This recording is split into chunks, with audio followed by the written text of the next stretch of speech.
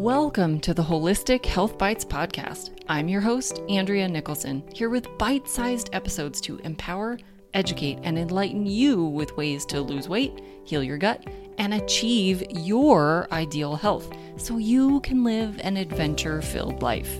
Let's dive in.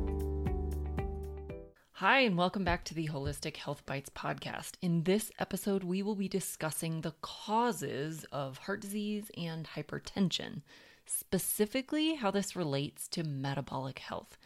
Yes, heart disease and high blood pressure are both metabolic disorders.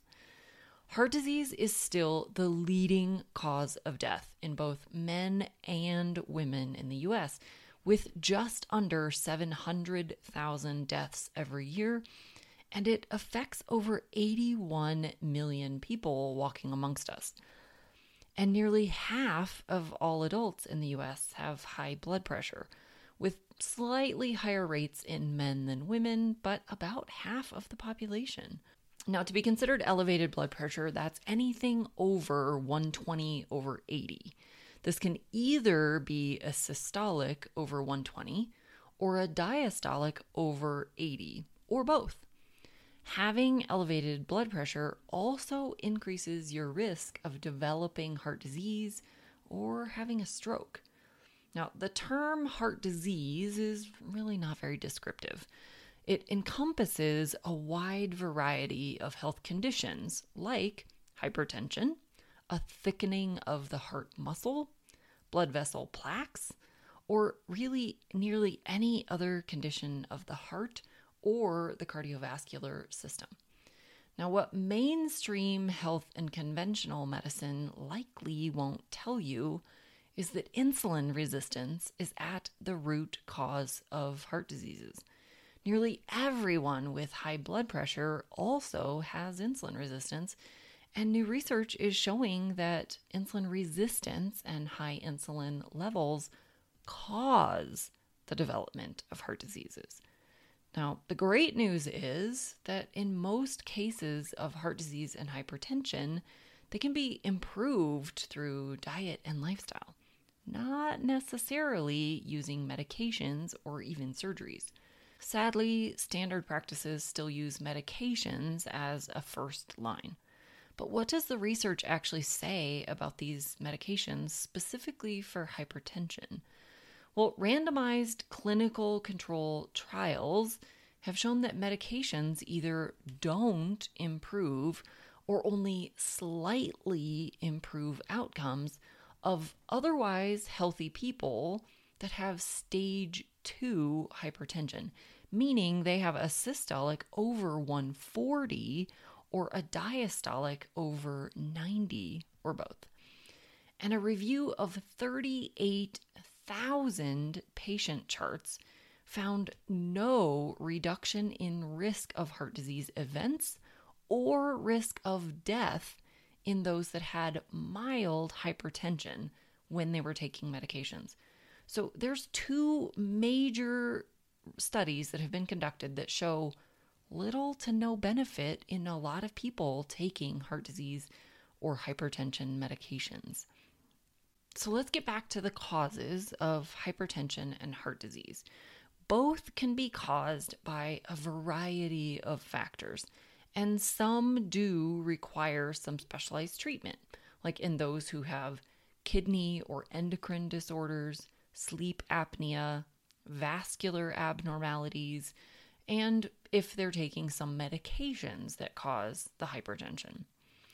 The most common cases are directly related to other factors like obesity, a sedentary lifestyle, excessive alcohol consumption, smoking, stress, family history, or genetics.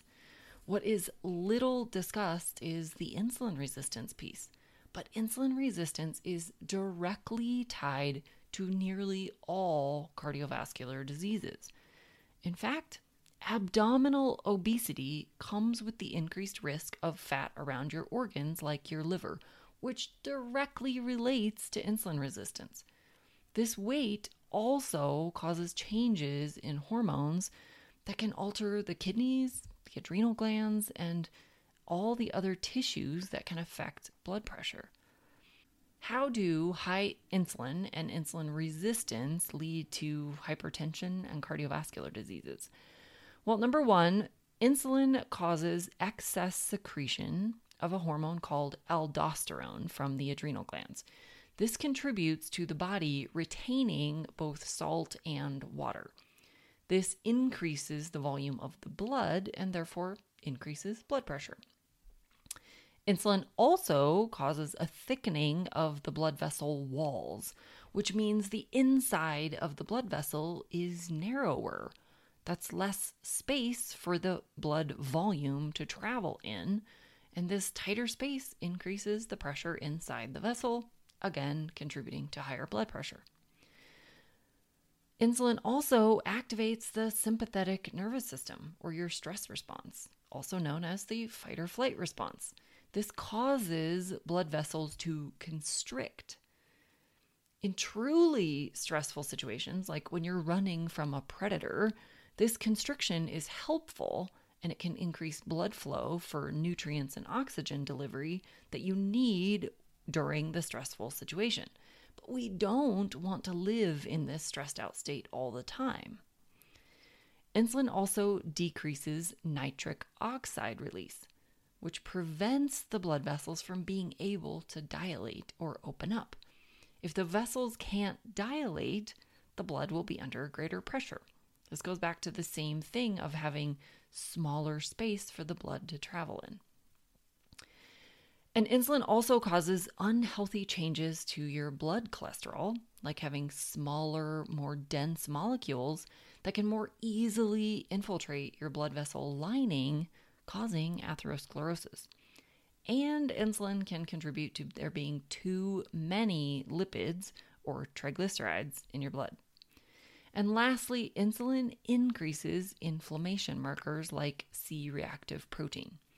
Interestingly, insulin can be anti-inflammatory in insulin-sensitive people, but it increases inflammation in insulin-resistant people. Now, you combine this increased inflammation with increased blood pressure, and you've dramatically increased your risk of blood vessel damage. Okay, so do you now see how significant insulin resistance and metabolic health are on your cardiovascular health? But what can you do about it? Well, number one, test. Find out where your risks are right now. A basic panel that would be looking at your blood pressure, your fasting glucose, fasting insulin, hemoglobin A1C, a cholesterol panel, a CBC with differential, and a comprehensive metabolic panel at a minimum. Most conventional doctors should be able and willing to run this for you. The only one you might have to fight for a little bit is fasting insulin, but definitely fight for this one. It is critical. Number two, focus on diet. Insulin resistance is directly related to blood sugars and the type of dietary fats that you consume. Blood sugar is directly related to carbohydrate intake. So overall, eliminate as many processed foods as you possibly can. This includes baked goods, most bars, pre-made drinks and meals, refined sugars, and low-quality vegetable oils like canola, corn, cottonseed, soybean, safflower, sunflower, grapeseed, and rice bran oils. And then focus on eating whole quality meats, eggs, seafood, above ground vegetables, and limited whole fruits. And then limit the amount of grains of any kind that you consume and the amount of starchy root vegetables that are grown underground. Number three, move. Exercise at least a few days a week and walk every single day. Specifically, walk after meals and do resistance training at least 3 times per week. You can do this with body weight or with added resistance or weight. And number 4, I really recommend that you work with a professional to achieve your goals. This might be your more holistically or functionally minded doctor, a chiropractor, an acupuncturist, a well-trained personal trainer, or a holistic nutritional professional like me. Thank you so much for tuning in this week. If you know anyone who could benefit from this information, please feel free to share it.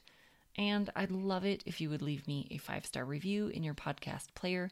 It really does help others find this information. Next week, we'll be back talking about metabolic health and thyroid disorders. Until then, be well and vibrant.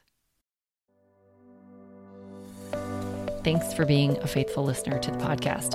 I'd love it if you left me a 5-star review on this podcast so that others can more easily find this valuable information. Did you know I also work one-on-one with clients? I approach solving health challenges like I approached solving crimes, by conducting a thorough investigation into your case. Sadly, hundreds of millions of people in the US have insulin resistance, prediabetes, and diabetes, and the vast majority have no idea. I'm here to fix that. If you struggle with low energy, stubborn weight, hypertension, sleep disturbances, or any other undesired symptoms, let's talk. All you have to do is schedule a free call. The link will be in the show notes.